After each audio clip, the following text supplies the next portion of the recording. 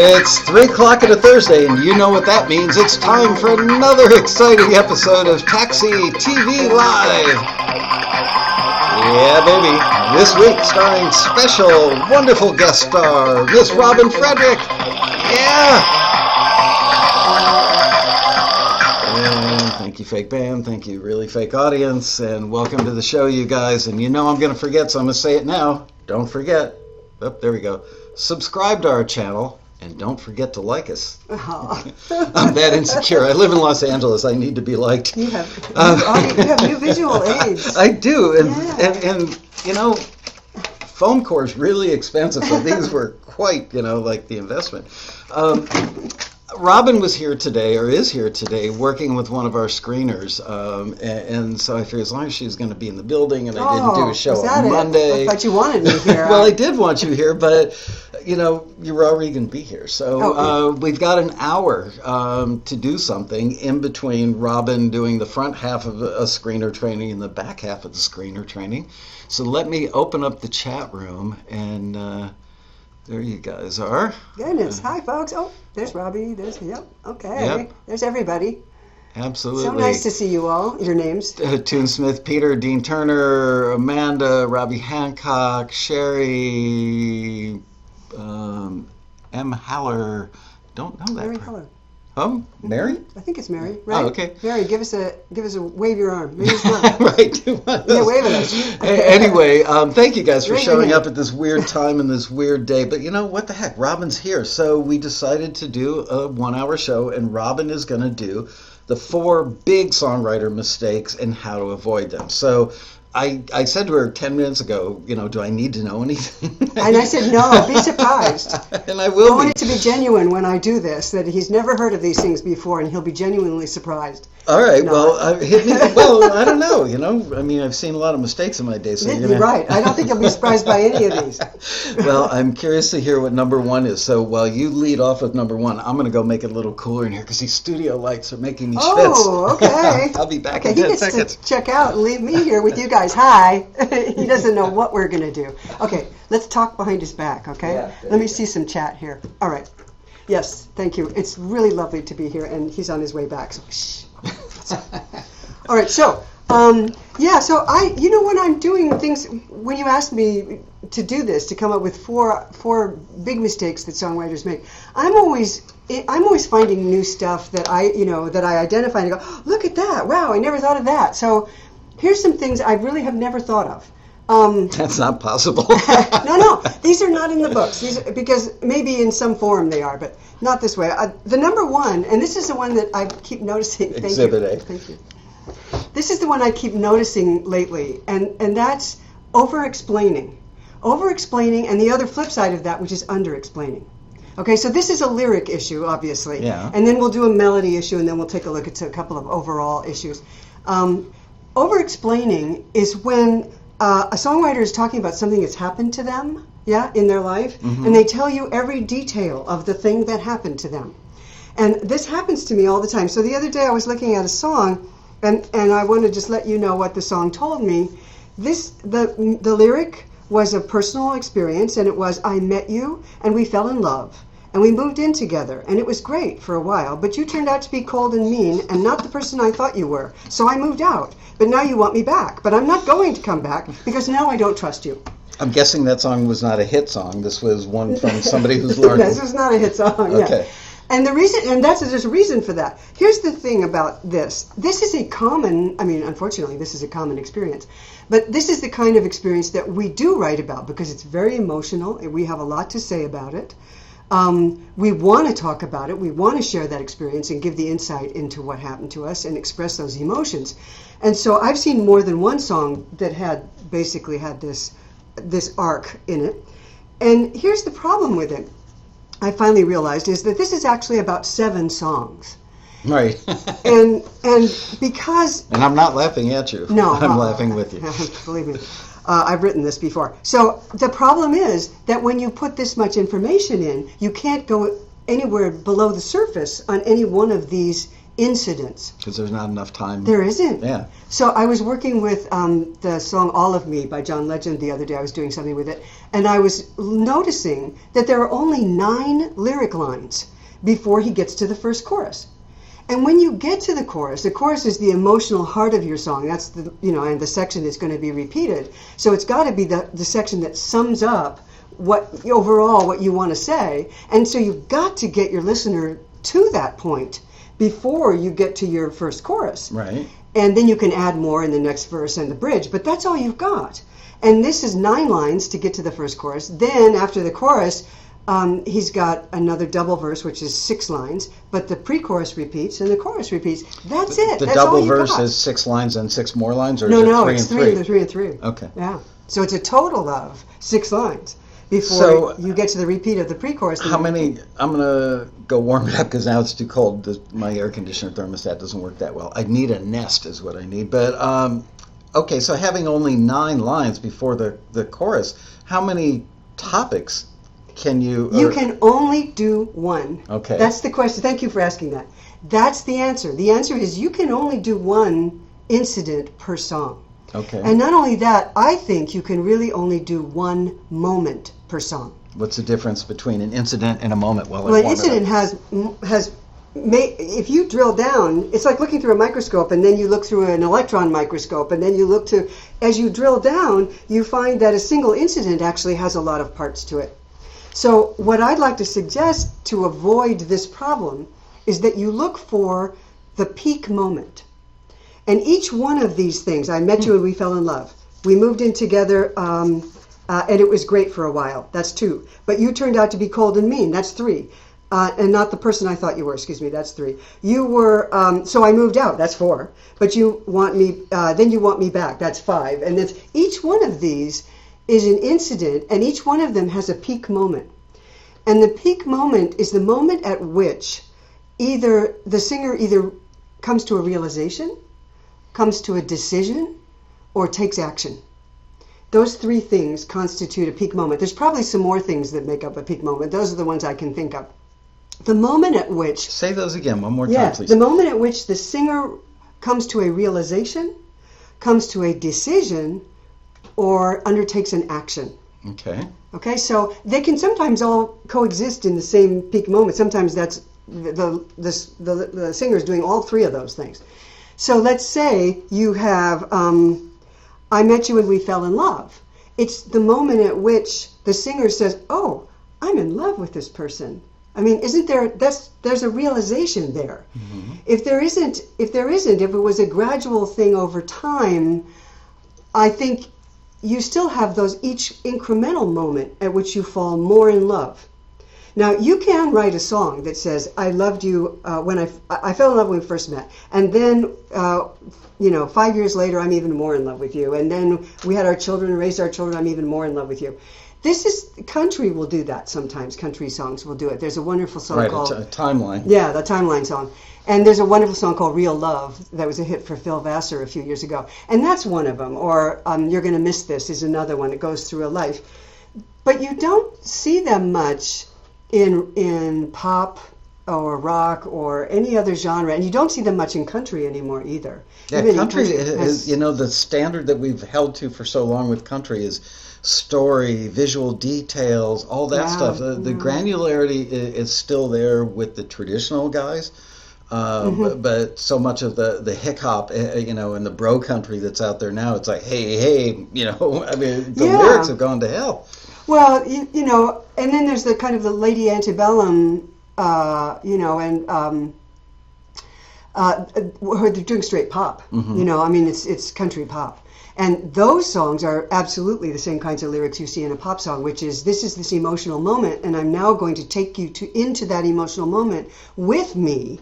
And that's kind of that's what listeners look for in a song. They want that experience, that emotional experience. They want to share it. They want to be a fly on the wall. They want to be part of an intimate experience of watching and listening to something that's going on that they probably shouldn't be listening to, There's a kind of nosy aspect to this. How do you know when you've got too many of those moments in your thing? How do you choose the best one? If you're well, I think this is 7 songs. Right. Yeah. So I don't. There's which no one best one. is your? There's no best one. You don't think one of those is like a better bet than the other ones? No, I think you should write 7 songs.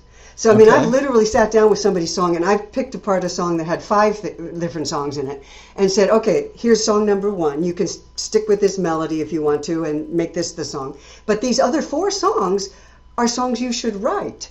You know, there's never any reason not to write the other songs. It's obviously something you want to write. But the difference is with this song where there's so much happening, so many situations and so much change that's going on into different emotions, you can't get below the surface. And if you don't go below the surface, then listeners aren't interested. Right. They're not there for the storytelling. They'll go to a movie, they'll go to a TV series. They're not there for the storytelling. They're there for the emotional ride and the insight into what the singer is feeling and going through. And maybe they're identifying with the singer, or maybe they're just enjoying the kind of voyeurism that comes with listening to John Mayer sing Slow Dancing in a Burning Room. You know, even if you don't know who he's singing it about, it's such a moment, and it's so, there's something about the emotional intensity of it and the vulnerability of it that we just can't turn away from it. That song is a great example of a song that drills down deep into a peak moment. What was the other thing you mentioned? Moments and something. Situations we were talking about? As I got up to tweak the air conditioning, you said there's moments and there's situations, and you said, what's the difference? Oh, yeah. And I said a moment is within a situation. So let's say the situation is I'm moving out. Well, what's the peak moment at which you decided you had to move out? What was the tiny little thing or the big thing? When you tried to strangle me, tie me up and throw me in the yes. freezer in the basement. Big one. That was the decider right there. Yeah. Or I saw that smile on your face, but it wasn't in your eyes. You know, that one. That yours has a happier ending. No, it makes your blood run cold. Yeah, well, there's that. So in other words, at what moment did this happen? And when you start looking at that moment, then you start asking the question, what made me feel that way? How did that feel to me? How would I describe that feeling? So there's almost like an inverse tree that helps you drill down to get... Exactly. Yeah. Exactly. Okay. In other words, so if you're telling a story, you're moving this way through time, wide. You're going through time, and in each moment in time that you stop, you're not being able to say very much about it except this happened. But if you go to a single moment, that moment at which something happened, you go down, drill down into that moment, and you say, this is what it felt like. It could be something as simple as a child going off to school and waving goodbye. That moment at which the singer, let's say the mom, says, my life just changed. And that's a song, because a lot of listeners have been there and not thought about it. It went by them too fast. They didn't stop to think about it. So when you write a song that says, all in that moment, I felt loss, I felt grieving, I felt excited for my child, I felt the future. You feel all that stuff. So you should make this list of stuff, but then not let it run away and turn back into that, which is like right. Because stream of consciousness, and everything's got to be in there so they know what I felt. Right. You want to focus on a single set of emotions. Usually it's just one, but describing an emotion can take an entire song, and that's what John Legend does in All of Me. He describes a relationship, and basically he's saying, "What would I be without your smart mouth, pulling me in and kicking me out? I'm so dizzy, don't know what hit me." That's 3 lines. And yet you get so much information about this relationship and how he feels about it and who she is. And then he goes on in the next 3 lines to say, what would I do? Your beautiful mind, something about your beautiful mind. I don't have the lyric with me. I get lost in your beautiful mind. Oh, here, wait, I do have it. What's going on in that beautiful mind? I'm on your magical mystery ride, and I'm so dizzy, don't know what hit me, but I'll be all right. Those are 6 lines that take you inside that relationship, those 2 people, how they relate to each other. And then the pre-chorus just builds a little bit. He says, my head's underwater, but I'm breathing fine. You're crazy, and I'm out of my mind. And suddenly you see that they're a pair. They're perfect together. They're evenly matched. You're crazy and I'm out of my mind. Then when he goes to the chorus and he says, because all of me loves all of you, it's believable. It's authentic because we know what's behind it and we can identify with it and relate to it. It's maybe got the backstory, yeah. Yeah, because we have that. But all it is, he's not telling us, I met you, at the dance at so-and-so's celebrity party and I just picked you out of the room and wanted to meet you and, and off you go into these surface things. He doesn't care. We don't care how they met. We care about how they feel. I want to mention something that people comment on YouTube videos, and I will see inevitably when this makes its way to YouTube, 3 weeks from now, I'm going to get a ping. Somebody's going to comment and come up with an example of a song that did the opposite of what you're talking about today. Just know that when we have these discussions, it's stuff that Robin has unearthed that it may not be true for 100% of all songs. But the better ones, this is the kind of craft that goes into making them. You can always find an exception. You can find there's a hit song out right now by some rock band that's got a lot of na na na na na, no lyric. Yeah. It's vocalizations, and it's a hit. So this applies That's to... different. And I wanted to mention that because people do say that to me too. Well, how come you don't have to write anything when you write dance club? I'm just going to do a dance club song because all I can say is you're sexy baby. But there's a reason for that. And the reason is because the dance club song has a different use. It belongs in the dance club and not on radio. And it's strictly for making people feel sexy out on the dance floor because that's what people go to the club for. And you better be a damn good beat maker if you're going that route. That's because it. That it's all carries about the weight. production. Yeah. So the weight, whether it's lyrics, it's melody, it's chords, it's groove, as the weight shifts, so does the emphasis on those things. So right now, the chord progression has a low emphasis in a lot of songs. It's just repeating. It's become part of the rhythm track almost. And instead, lyrics get raised up in pop rock, particularly when you're listening to, say, Katy Perry. Lyrics are really featured. And the singer is really featured. But if you're going to get into something, when you get into EDM, it's going to, away from radio, it pulls the emphasis off the lyrics and more onto the use, which is dance. The use is dance. I think particularly making people feel a lot of our taxi members who are 40 and older are very discouraged by this trend in the music industry because they've grown up learning craft and reading books like yours about craft and studying craft, and all of a sudden there's this whole other side of the music industry, and it's the side you hear on radio a lot. But they're not adept at making beats and doing that kind of music, and so they're discouraged. But you know what? John Legend and other people like him prove that there's always room for a beautifully crafted song with some, and you can't write a song that good without mastering the craft. Right. You just can't do it. And that's just piano vocal with a little bit of stuff in the background. Like a little string part. That's about it. I mean, and really Adele has done the same thing with somebody like you, someone like you. And but when I look at a song, speaking of this, the other reason that people get away with sloppy lyrics sometimes is because they have a huge fan base, and we don't get to do that. We don't have that advantage. We have to beat what those artists and those bands can write with their own producer. So I wish we did have that luxury. It would be, much easier on us, but we don't. We have to come in stronger than what they can write on their own, and we're at a disadvantage in that way. And that's how you get invited to the party. That's right. So I was looking at another song because I know that people say this. Most songs on the radio the lyrics aren't very good. But if you look at a song like "Closer" by the Chainsmokers. That's a really good lyric. It's a really good lyric. Did I bring? I don't think I brought it. Yeah, I did. And it's just, hey, I was doing just fine before I met you. I drank too much, but that's an issue. But I'm okay. So right away, you get the singer's personality and the singer's issue, and how does he present that? But you don't get, oh yeah, I met you last Monday. You don't get too much detail about the situation. You're right in the middle of these two people talking. Then he says, I know it breaks your heart. You moved to the city in a broke-down car. 4 years, no calls. Now you're looking pretty in a hotel bar. You get her life in 4 lines. She came to the city, couldn't make it as an actress. And it does have visual detail. It's just not all that minutia that you don't need to tell the story. Right. He goes right for the peak, right for the most important bits, and he gives you the important bits. So here you are in a hotel bar. So baby, pull me closer in the backseat of your Rover that I know you can't afford.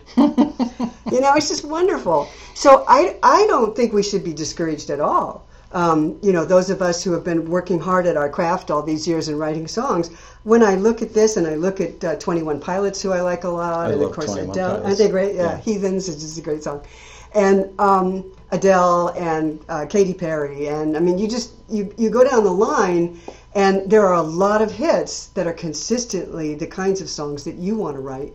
And of course, if you're in country, there's a lot of great songwriting in country and rock too. So I think that it's a question of deciding what you want to go for. What are you aiming at? And then of course there's film and television, and you do have to. Film and television is where you really want to hit that peak moment and stay focused on it, because that's the kind of song that a scene is going to use. They're going to tell the rest of the story that leads up to it, and the story that happens after it. But where your song comes up at the end of that scene, that's that peak moment that you want to hit. We just had a music supervisor who's run, I don't know, a dozen listings or more with us in the past 3 or 4 years, just said, I'm not working on a particular project I need anything for right now, but I would like to get reacquainted with Taxi's members. So go ahead and put out some listings and put together a sampler and send it to me. And we really had to put our thinking caps on, because what we did, and this, you guys should know how to do this. I know Robin knows how to do this, which is go online, go down the rabbit hole and do the research. And this woman does primarily indie films, respectable ones that are like $1 to $5 million budget indie films. Some of them have, several of them have been like South by Southwest award winners, what have you. But there's almost a theme in the work that either the people are attracted to her as music supervisor, or somehow she ends up on things that are usually about millennials, 20-somethings. And it could be a horror flick, or it could be a relationship thing, it could be a coming-of-age film, and you have to sit there and think, okay, what are the situations that they're going to be in? So that dictates the kind of songs. We're not just going to play songs for her and say, check these Taxi members out or check out their songs. We're going to put stuff on the plate in front of her where she's going to go, ooh, actually, that would be really good for a party scene, or that would be really good as background source in a car, or that would be good in a montage because somebody is trying to figure it all out. So you have to go into the same process for film and TV, maybe not in the lyric construction, but in what the song is about.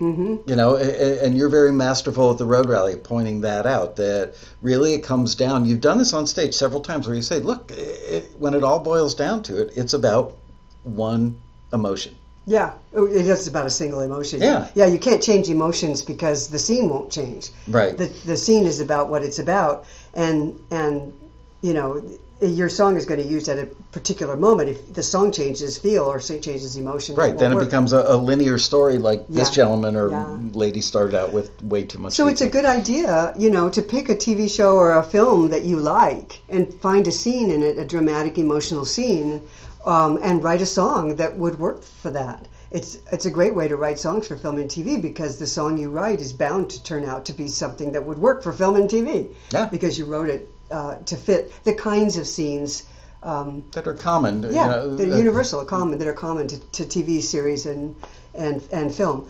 Sometimes you can watch daytime dramas, and you can find those kinds of scenes, and the dialogue is real slow in those shows, so you can turn the sound off and write a song and have a plenty long scene to write your song to. Or watch the kinds of songs that are used in those scenes. So recap that one. Let's move on to number 2, because we've got a relatively short show today. I just realized that, yeah. So that's the first one, which is over-explaining, and then under-explaining, which is not telling us enough about how the singer is feeling. When people get to the second verse and they haven't got anything to say, I always worry about whether or not they knew what they were wanting to say when they started. So when you get to the situation where you're at the second verse and you don't, know what you're talking about, it's a real good time to sit down and interview yourself. That's a technique that works pretty well for me. You sit down and you say, why am I saying this? What am I saying? What am I talking about? What am I saying? Why am I saying it? Why is it important to me? Answer that question. Why am I writing this song? Why is it important to me? How do I feel about it? Which is the big question that you're going to answer in your chorus. Yeah. And what do you hope or fear will happen next? That one gets in there in the bridge usually. And if you want to, you can do just a little bit of background, which is what caused this to happen, and you'll see that in Closer, those kinds of songs. Just enough so that we know what caused this to happen, and we're satisfied. When you've answered those questions, you shouldn't have any problem writing the lyrics for your second verse and your bridge. If you don't answer those questions, then the listener is left hanging. The listener is asking those questions without really realizing it. And if you don't answer those questions, the listener is left hanging. And that's under-explaining. So be sure that you answer the questions. Why are you saying this? Why is it important to you? How do you feel about it? And then the other ones, the kind of extra ones, are what do you hope or fear will happen next? That's an interesting one. You often hear it in the bridge. Yeah. I'm afraid I'll lose you. Our bridge is going away. No. Again, they come and go from time to time, and I've noticed a lot of stuff that's making it to radio right now seems to have like an EDM song construction, where I'll be in the car and realize, oh my God, that song just ended and it didn't have a bridge. It maybe had like a middle eight or some sort of breakdown. You'll have something at that point. Yeah, but the bridge as we know it that does that job, I can't say they're all going away, but like 20% less of them. Could be. Yeah. It could be. The thing is, it's a shame to let the bridge go, because that's a moment in the song when the singer really gets to sort of think about it in a different way. The singer gets to step out and go, well, I guess this is true. I guess this is the way it is. Gee, if I do this, what I'm singing about, what's going to happen? The bridge itself gives you a chance to put more information in. And remember, you don't have very many lines. Yeah. So you don't have to do the kind of standard old-fashioned bridge. Sometimes we'll have a bridge that's just a couple lines long. But it's an important way. You do have to give the listener a break from verse, chorus, some kind of break, and then into your final chorus. And it can be part instrumental and it could be part a couple of lines of melody and lyric that just gives the listener a moment to think about things before you plunge into that last chorus. Do you remember we did a show probably 2.5 years ago or more about What Does the Fox Say? Oh, yeah. And even that song had a structure. Mm-hmm. It was so incredibly goofy, yet... Oh, it had very clear verse, chorus. Yeah, destined absolutely. to be a hit. It was addictive. Yeah. I don't think they ever had another hit. But no, but yeah. So the second one number is 2. Wandering Melodies. Ah. Yeah, so one thing that you see in a lot of taxi listings, and of course the whole industry looks for, is catchy melodies. And the question is, what is a catchy melody? How do you write one? What does that mean, One of the things I've been identifying lately as part of a catchy melody, a big part of catchy melodies, is patterns. Catchy melodies have patterns, and patterns make them memorable, which is what catchy is. It's just memorable. So if it's easy to remember, then listeners will remember it. And we're pattern-based critters. Humans recognize patterns. That's how we recognize things. We're really pattern-oriented. We don't think about it much because it's so embedded so deeply. But what I mean by a pattern, a melody with a pattern is, as opposed to, say, a wandering melody.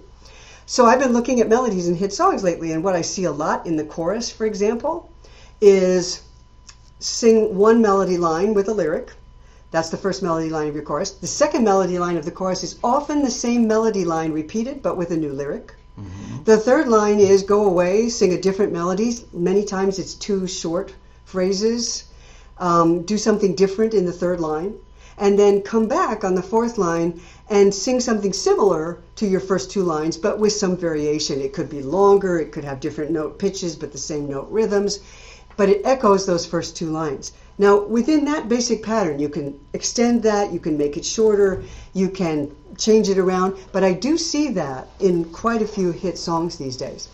So, for example, I was looking at Highway Don't Care, that country song, huge hit, and it's an easy one to see this on. The chorus melody is ba ba ba ba da da da, and then again da da da da da da da. Then he does it a third time. Da da da da da da da da da. He just varies the end of it. Mm-hmm. Then he does this little rhythmic thing on the end. But I do, and then he does the whole thing all over again. That's a pattern, and that's a pattern that you can use. Steal like a songwriter, I call it. You just totally change the melody pitches and the note rhythms, but use the pattern of do it 3 times, but change the third time, alter the third line, and then do something rhythmical after that to wrap it up. And then do that again. See what happens. You can listen to any hit song and notice what the pattern is on the chorus melody and the verse melody. And they will be different because they have to be different to create contrast. That's another way we create contrast that I really haven't written about too much. I have written about note rhythms and I have written about patterns. But the idea that you can take a pattern and change and repeat the melody line, but change the lyric, is one of the great tricks of writing catchy melodies, because as you change the lyric, you get to repeat that melody, which means that people will remember it.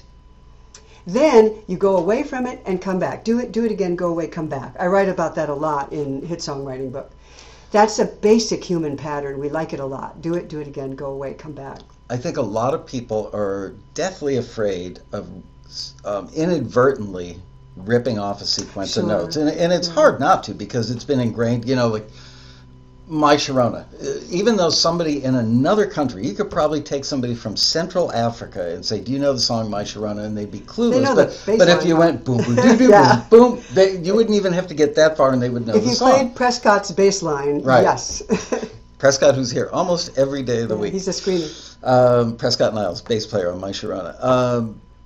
So I hear this from people. It's like when they write something that they think sounds catchy enough to be a hit melody, the next thought they have is, did I come up with that all by my lonesome, or am I stealing that inadvertently? Yeah.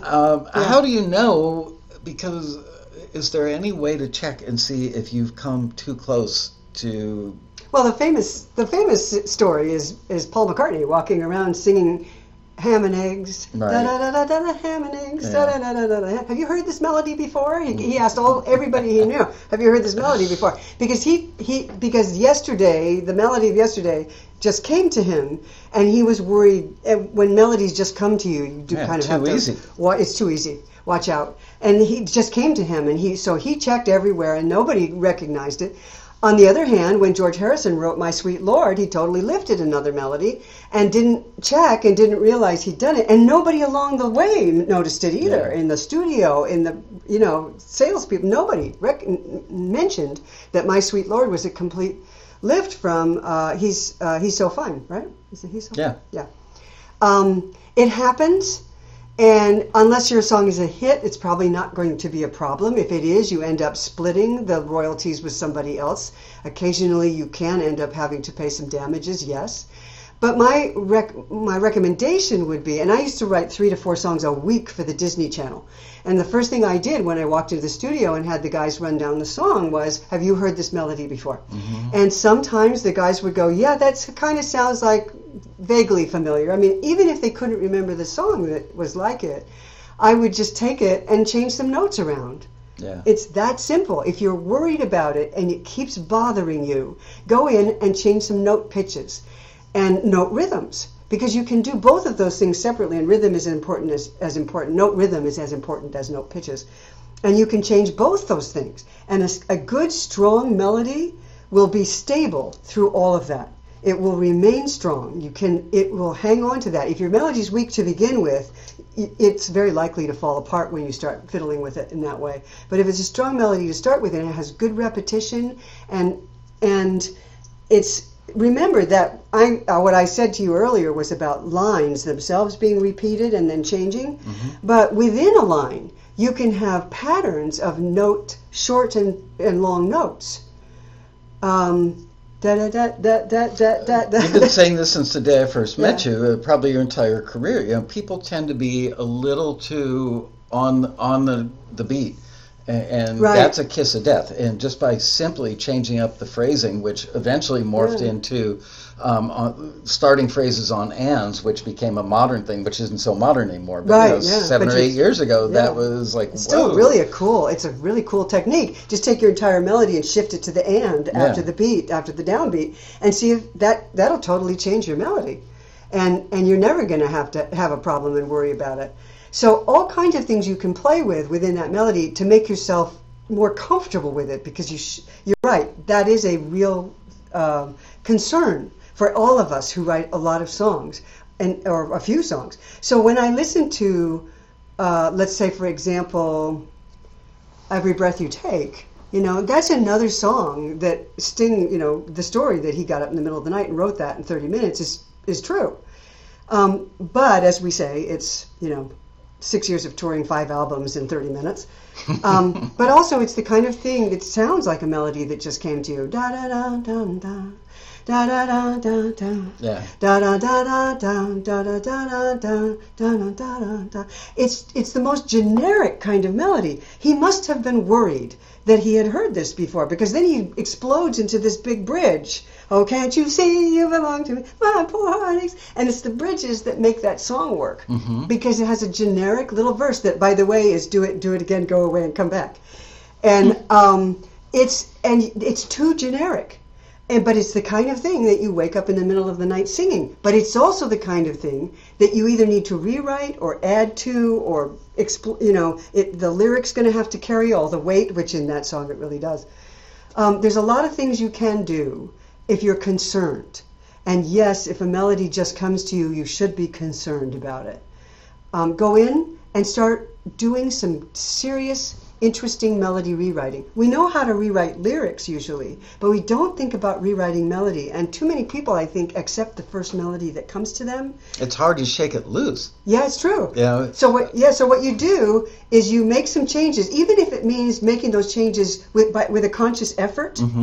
You take and change a couple notes, change a couple rhythms, shift the whole thing into and do a couple things to it, record it, and walk away. Then come back a couple hours later when you've forgotten what you did and listen to it and see if you, as a listener with fresh ears, say, oh, I like that. And run it by somebody, even somebody who's not in the music business. But I'll write marketing pieces for Taxi or articles and run them by Robin. She's the best set of eyes I can get on anything. And I may not go word for word on the changes she suggests, but the idea for the change is frequently what I will latch onto, because she's seeing it with fresh eyes. So do the same thing for melody. Yeah, absolutely. This is the one time you should actually ask a family member, does this sound familiar?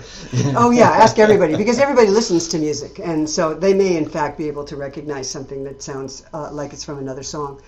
Once somebody says, yeah, that sounds like another song, that's the hard part. Yeah. And figuring out. Too bad there's not a website, like a Shazam. Well, maybe is.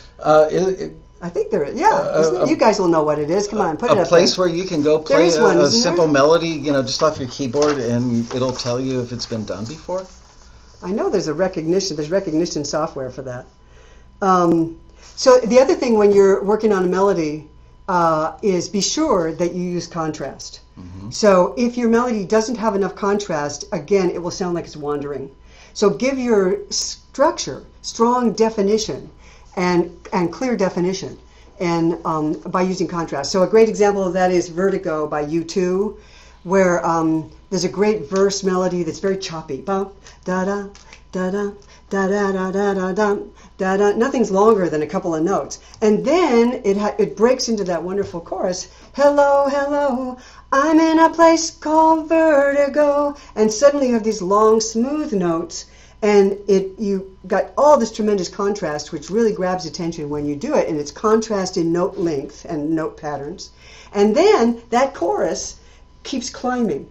It does the opposite of most choruses. Most choruses jump up at the beginning and then come down. This one goes up just a little bit at the beginning, and then it builds. I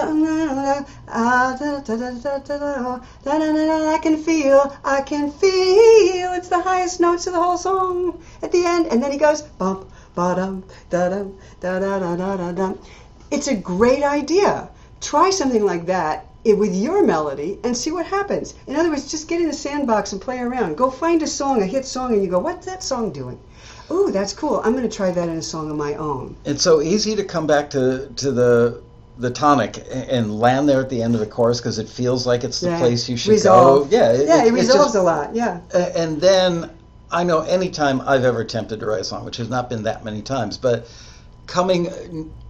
where to go back to the core or the verse after you've come back to that, you've resolved to the tonic, and then you lay there like a lox, like, now what? And that's why in the 50s, 60s, and 70s they had those little transition bars that Yes. were in there. Yeah. It was almost like, okay, now let's take a breath, and then we're going back into the Yeah. verse. And that doesn't happen anymore. Everybody wants everything like fast food now. Yeah. So you really have to concentrate on where your melody goes at the end of the chorus that leads naturally back into the verse. And this particular song is one solution to that. So U2 came up with one solution to that that's really unique, where it goes high, it climbs, it doesn't resolve, and then boom, you're down to the resolve is the beginning of verse 2.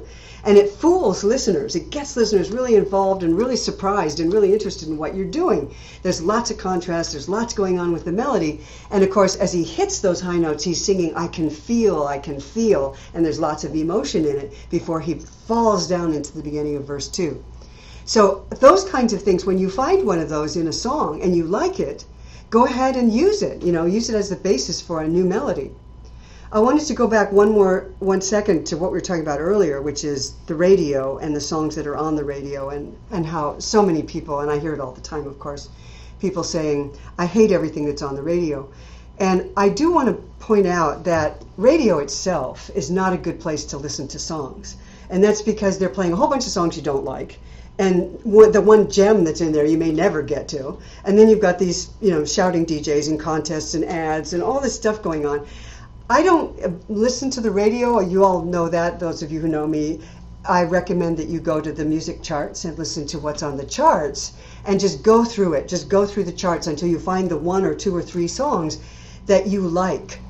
Those are the songs to study. Don't study the ones you don't like. You can learn from those, but why wait? If there's songs you like, go there and study those songs. And the very things that I'm talking about, are the things that you're going to hear, and variations on those things and interesting ways of playing with those, because songwriters are always restless. I mean, we're always coming up with new stuff. One of your other favorite websites is TuneFind, and I've done that on a Sunday, where the better part of a Sunday I've sat in the bedroom with the laptop, the window open, the curtains blowing, the birds chirping outside. I'm sitting on the bed for hours on TuneFind, going down the rabbit hole of looking at a song that got used, and go for the big hit shows. Don't go for the obscure shows. And that's where you'll find the big money songs.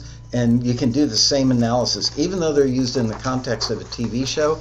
Generally, the big money songs and the big money placements are in the montage section, and you can learn so much from those. Just because if you're waiting on radio, you're going to be driving, you're thinking about making a left turn without getting T-boned. There's so much other stuff going on that you really need to be isolated. By the way, totally off the topic, but somewhat topically, I saw today memory foam replacement pads for headphones.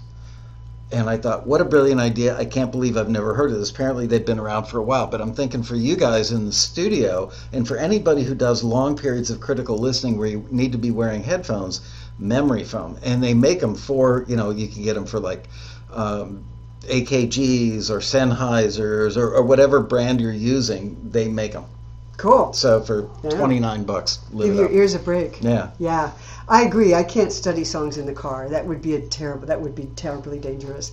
I have to be sitting where I'm listening and thinking, and then I have to be able to go back and, for all of the complaining we legitimately do about streaming websites and what they don't pay us. I'm sure you all remember, a lot of you remember, and we remember, when you used to have to buy a CD just to study one song on it, and it was $13. So every time I turn around, I kind of, in one way I go, Spotify has saved me so much money that in a way I'm getting paid back, So, take advantage of that. And the other thing, I use Spotify also. I go to their playlists. I like to see what the new releases are. They have some nice acoustic afternoon and singer-songwriter stuff that I can go through. Roots, Americana. They have playlists for all that stuff. R&B, and there's some like normal citizens that actually have really good taste and make up great playlists, and you gravitate to them because they've already done the work for you. And Spotify does their own playlists, and they're very good. And so I just I get those going on there, and I'll just play that, and while I'm doing other things, and let it sort of embed, and I'll pick up, and all of a sudden I'll hear a song and go, what's that? What's going on with it? So those are the two big ones for lyrics and melody. Number 3, the fourth big songwriting mistake, and how do you avoid it? Actually, this is the third. Number 3 is when inspiration and songcraft are out of balance. And this comes back and addresses that kind of thing you were talking about earlier when people, get on there and ping and say, yeah, but, I just like to write from whatever occurs to me, and that's, I know that that's authentically me. And when Songcraft is... Sorry. Songcraft is there for a reason. It's because that's how we communicate with listeners and make sure the song reaches listeners. So the things we've been talking about today are Songcraft. We're talking about melody rewriting and melody structure and lyric and not over-explaining or under-explaining, making sure your listener's with you and you didn't lose the listener somewhere, because that's what successful songs have to do. Whether it's film and TV or it's out on the dance floor or it's radio, you have to grab the listener and hold on to them. That's the job of the song. You can write anything you want, and you can write it for yourself, and please do, and make them your album cuts and put them up on your YouTube channel. You can do any of that. No one's telling you can't write for yourself. But if the moment you decide you want to pitch to a taxi listing, or you want to pitch, you want to put your stuff up on YouTube and start to build your fan base as an artist, the minute you do that, then you've crossed over into the world of the listener. And whether the listener is a music supervisor who's a professional, or a taxi screener who's a professional, or your family and your friends, or who already know you, who kind of bring a whole bunch of stuff to the party and may not be as particular as a listener who is a stranger. And 99% of your listeners are strangers. They don't know you, you don't know them. If they came up to you and started telling you a boring story about themselves, you wouldn't be interested in them. So your job is not to bore them. It's to not bore them. Basically, that's kind of what it is when we write songs. It's to thrill the listener and make them say, "Oh, I felt that way too." And the bar has been raised because you've got this evil little thing in your possession all the time, and you've got all these other distractions. You've got television, you've got your phone, you've got traffic. So you really have to break through. Yeah. Yeah. You have this wonderful job of sitting down and analyzing in a quiet space, and you get to learn so much. But for the person who's creating, they forget that the listener's not you. Well, yes, and so how do you work that out? Yeah. Because you just brought it up. The problem is, you don't want to write just Songcraft either, because if you just write from Songcraft, then I'm going to write a song and get it on the radio. Follow all the rules. Okay, I'm going to follow all the rules of the formula and get a song on the radio. And I hate everything on the radio, so I'm going to write a song I don't like very much. And the problem with that is you can't do it. It's not possible to write a song you don't like, because how do you know when it's done? When you don't like it enough? You have to say every decision that you make while you write a song is based on, that feels good to me. Every single decision. That's why you have to embed current music. You have to listen all the time to the stuff you like, to the stuff that moves you, that's current. And if you want to write a vintage but aim for radio, you can do retro blends. You can blend Motown with some of our contemporary stuff. But listen to the contemporary stuff. If you've got the Motown thing down, then listen to the contemporary stuff. So embed all that stuff so that when you go to write, it feels right to you. It's a lot like riding a bicycle. When do you feel in balance? Well, you're never going to know unless you learn to ride the bicycle. Then when you're on the bicycle, this feels good. Okay, I'm up, I'm riding, I'm hanging on to it. Good enough to lose the training wheels. Yes, and when that happens too. And that's why you read books like this, because, and I'm not doing this to plug the book, but it makes the case for training wheels. Because if you do the stuff over and over enough and often enough, pretty soon you don't have to think that I'm writing in form, I'm following this structure, I'm following that rule. It's just embedded in who you are, and that's where the creativity comes in, laid on the foundation of craft. Yes, that's exactly right. It's why I keep telling people, go listen, go listen, go listen, and here's what you're listening to. But if you go listen and you really pay attention to it and learn to play some of those songs over and over. In my books, I'm telling people, play that song, get it in your hands. And if you're a lyric writer, write a lyric to that melody. write a lyric to that melody. This happened recently. Blasphemy. I know. I was working with somebody recently, and they were collaborating, and the melody was kind of wandering. It didn't have any rhythmical center, and it didn't have a good pattern of long and short notes that you could catch, you know, and it would repeat those, and you go, oh, that's catchy, you know. It didn't have that, and I asked them what they were doing, and he said, well, I wrote the melody to her lyric, and I said, were you writing this on the page, just writing lyrics on the page? And she said, yes, I was. And when you write lyrics on the page, we have a tendency to sound like a Hallmark card. That's our natural nursery rhyme. Da da da da da da da da da da.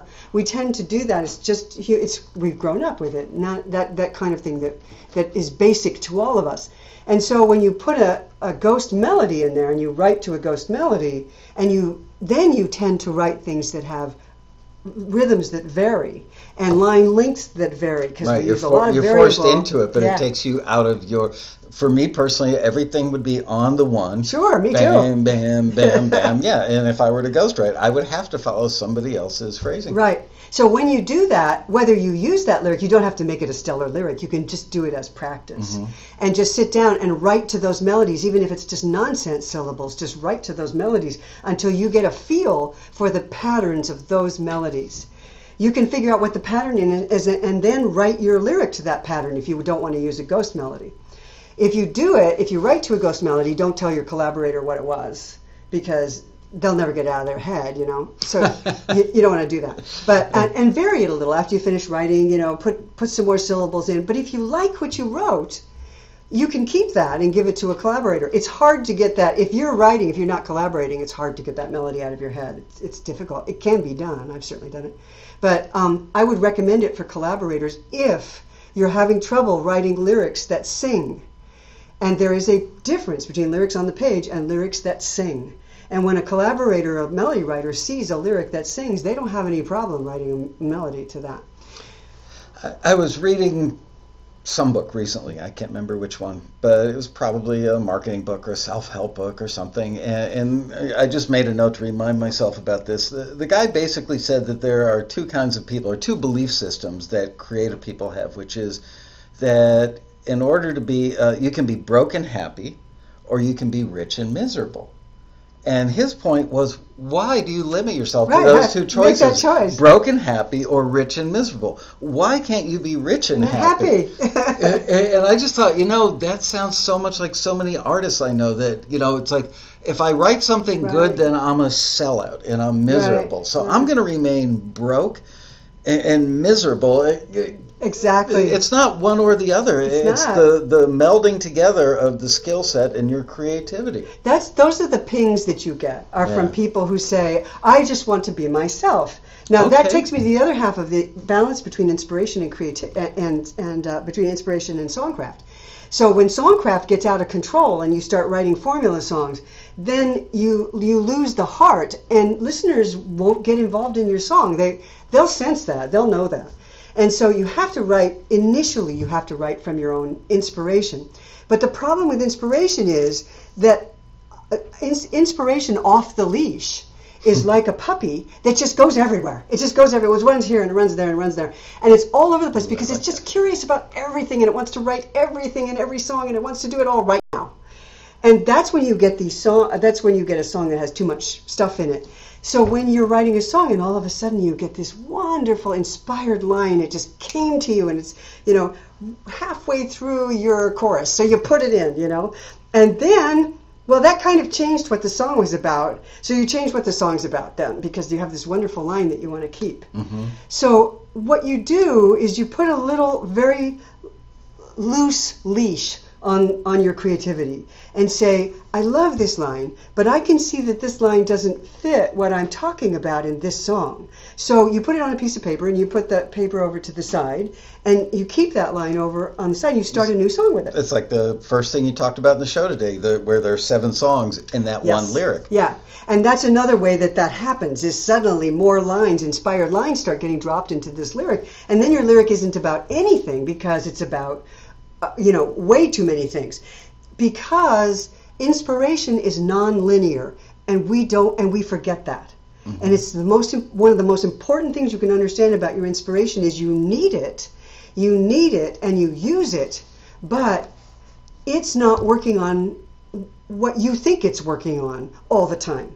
It might come up with a great line for your song, and if it does, put it in.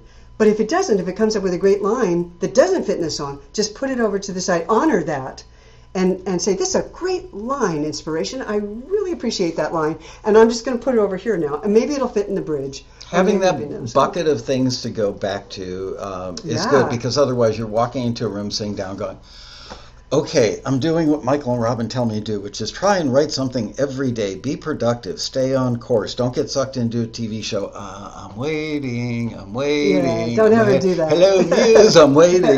And you can always go back to that bucket with those little tidbits there. Yeah. Definitely. Yeah. Really good point. You should definitely have a notebook where you keep that stuff, or a sheaf of papers, or a file on a computer. I'm sure some of you have this and you kept it going. I always recommend that people keep a list of potential titles.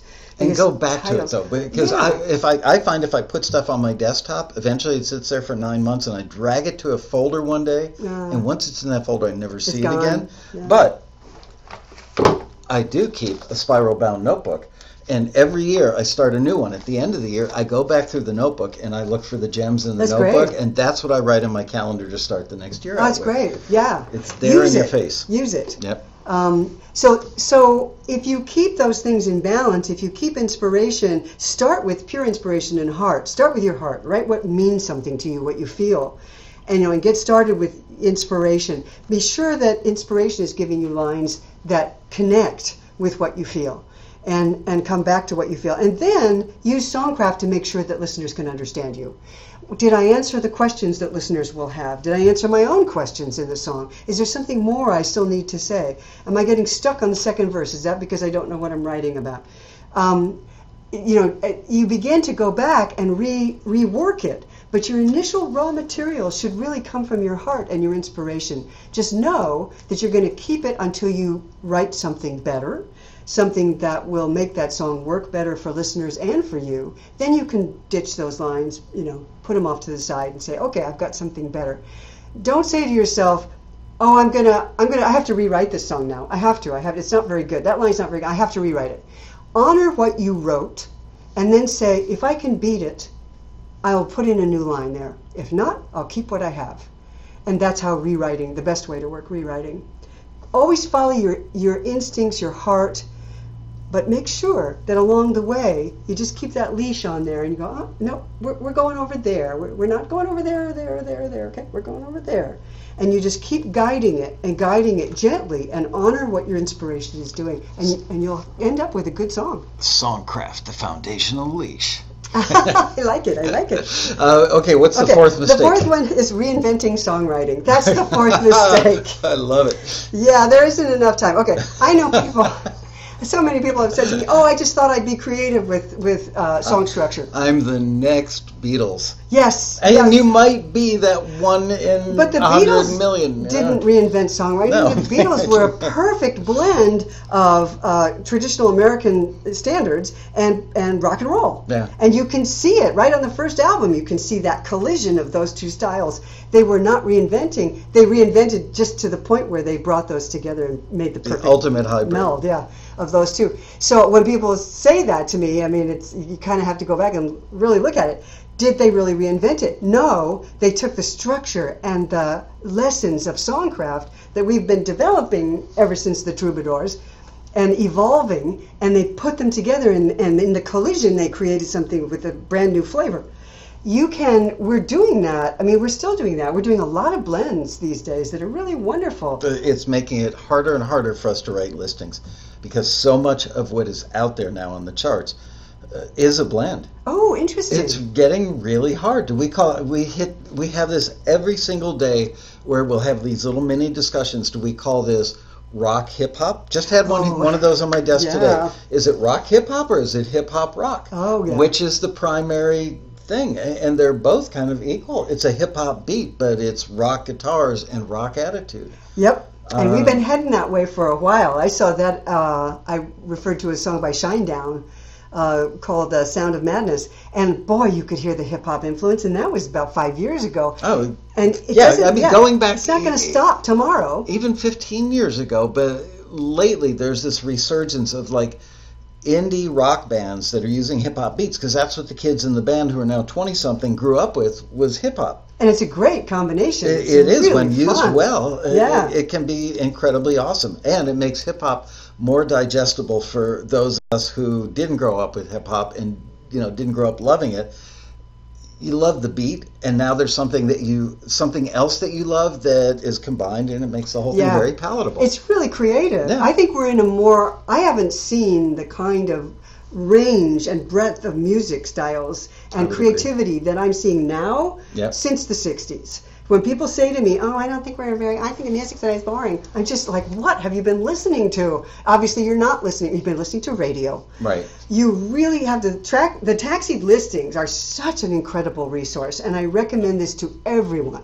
Use those listings to explore genres that you might be interested in. If you see something that looks interesting to you that's just to the left of where you usually write, go over there.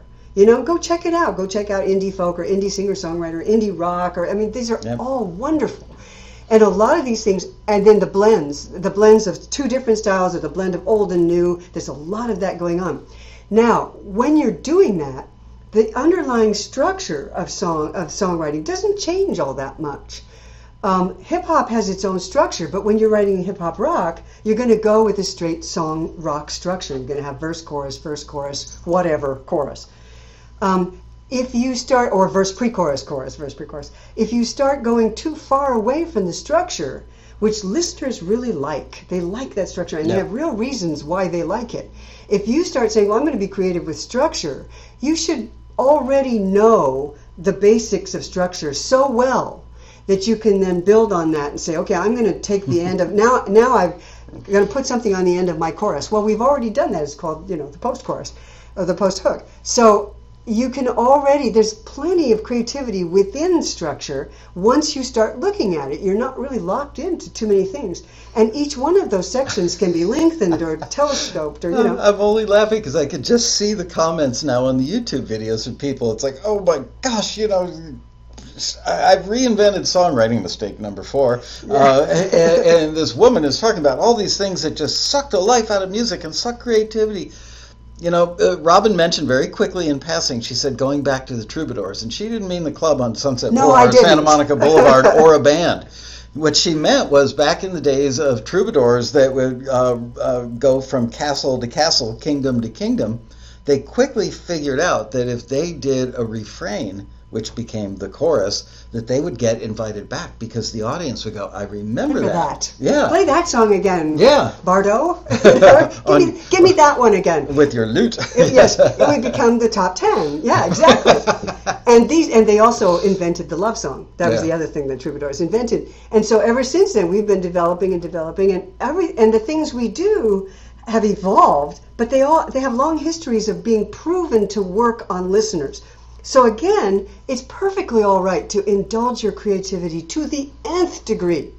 And if you get lucky, you may have a song that actually fits into a genre and will work for a particular market. But the odds are not good. And my feeling is if you want to make a career out of this, you should even up the odds as much as you can. And people who join Taxi, for example, are trying to even up the odds. That's why you're here. But then some of them will tell us, oh, you guys just want everything that's formulaic. But you know what? Think about it. TV commercials have a form. Movie trailers have a form. The first, second, and third act. The third act being the payoff that really sucks you in and wants you to make the setup, the development, and the payoff.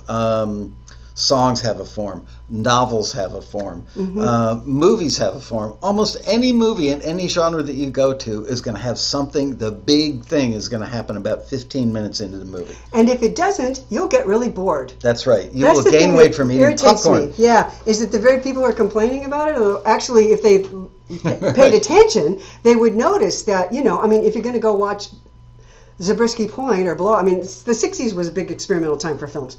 And there are some films that are just really boring. And you watch them because they were playing with this idea of we don't have to use that structure. Right. And it was interesting to do. But we come back to that structure again because human beings like those structures. They respond to them emotionally. They respond to them with interest. So you can write on your own dime, write whatever you want and explore whatever you want. But when you write for a use or a market, or basically when you write for other listeners, when you do that, then you have to take into account what listeners like. And they haven't been brainwashed by the record labels. Really, that's backwards thinking. People want to believe that. I know, but it's backwards thinking.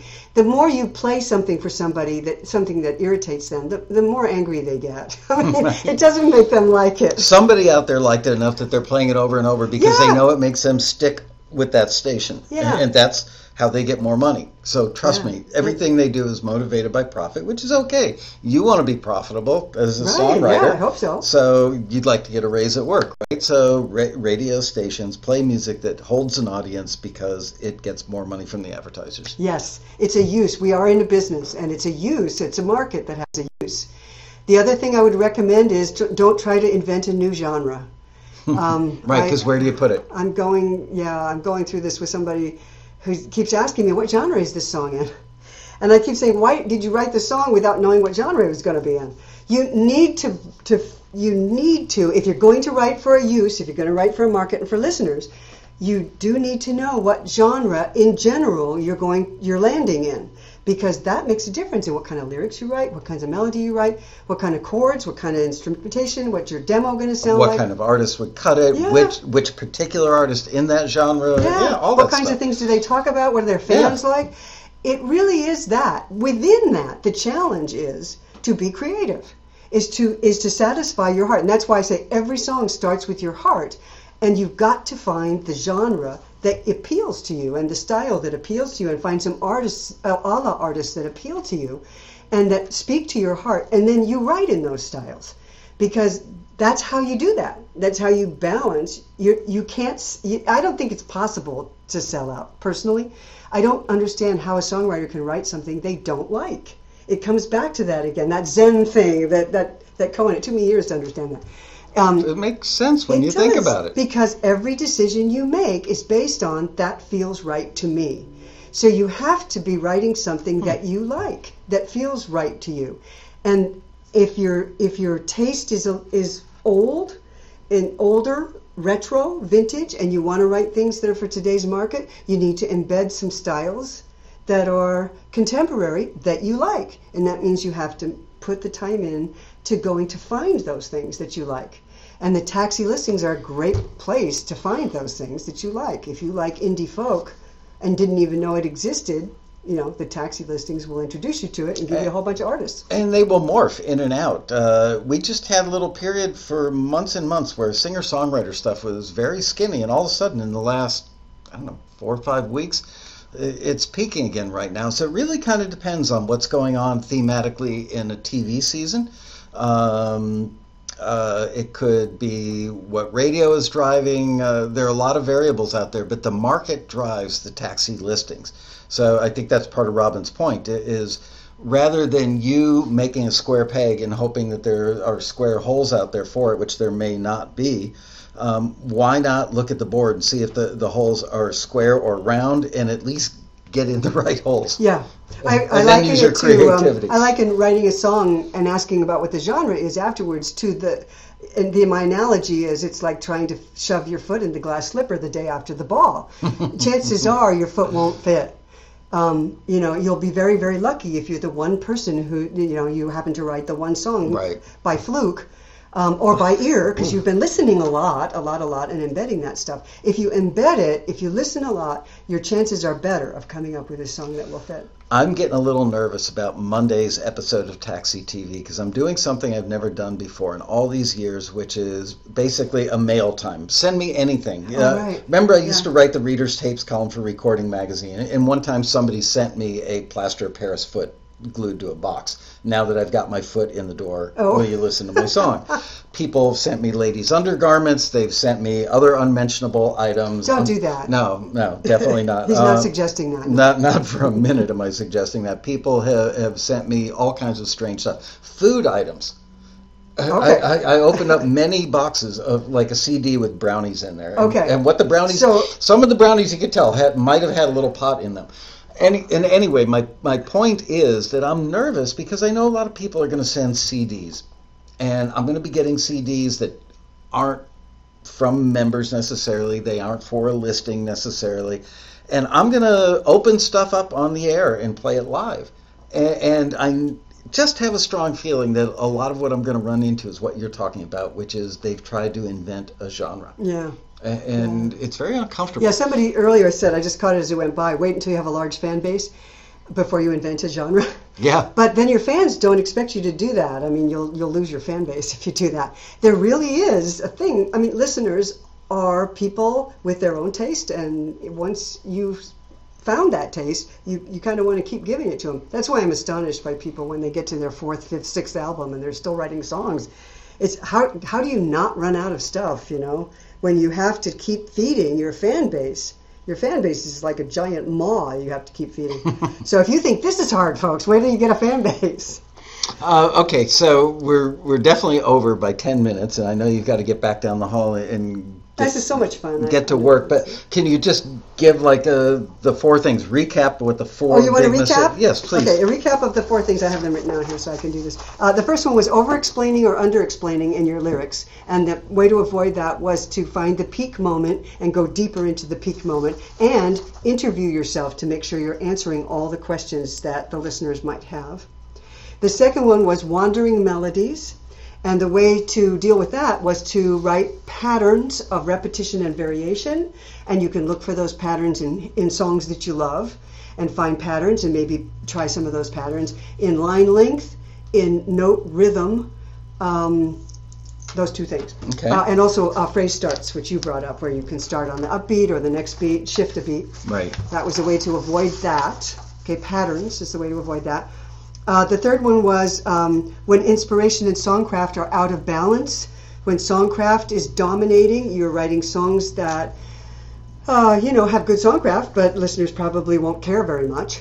And if you're writing a song that's all inspiration, they have a lot of heart, but listeners may not understand them. And that's what happens. So you want to keep those things in balance, and the way to survive that is to keep your inspiration on a loose leash and just keep guiding it in the direction that you want to go, and keep everything it gives you, but be discriminating about where you use it. And the last one was don't reinvent songwriting. That one is self-explanatory. Okay. I wish I could read your comments as they go by. I'm sorry, I can't do that. I get so into it. I've got to plug this book because it is the only one on the market that covers this topic of writing songs for film and TV. And it does touch on, by the way, doing instrumental cues. But, one day I know it's kind of out of your wheelhouse, but can you do a little study of instrumental cues? Just take one genre of TV, because I can't say the cues that work for reality would work for, an hour-long drama. But can we do an episode one day where you just do cues? The structure of them. It's not the same as song structure. I know. Yeah. That's what I'm saying. I have never sat down and studied cues. Can you give it an hour one time and see if you see... I know Dean Krippain has a great book, which if I had it sitting next to me... Demystifying the cues. I usually have one near my desk. Anyway, get his book. But...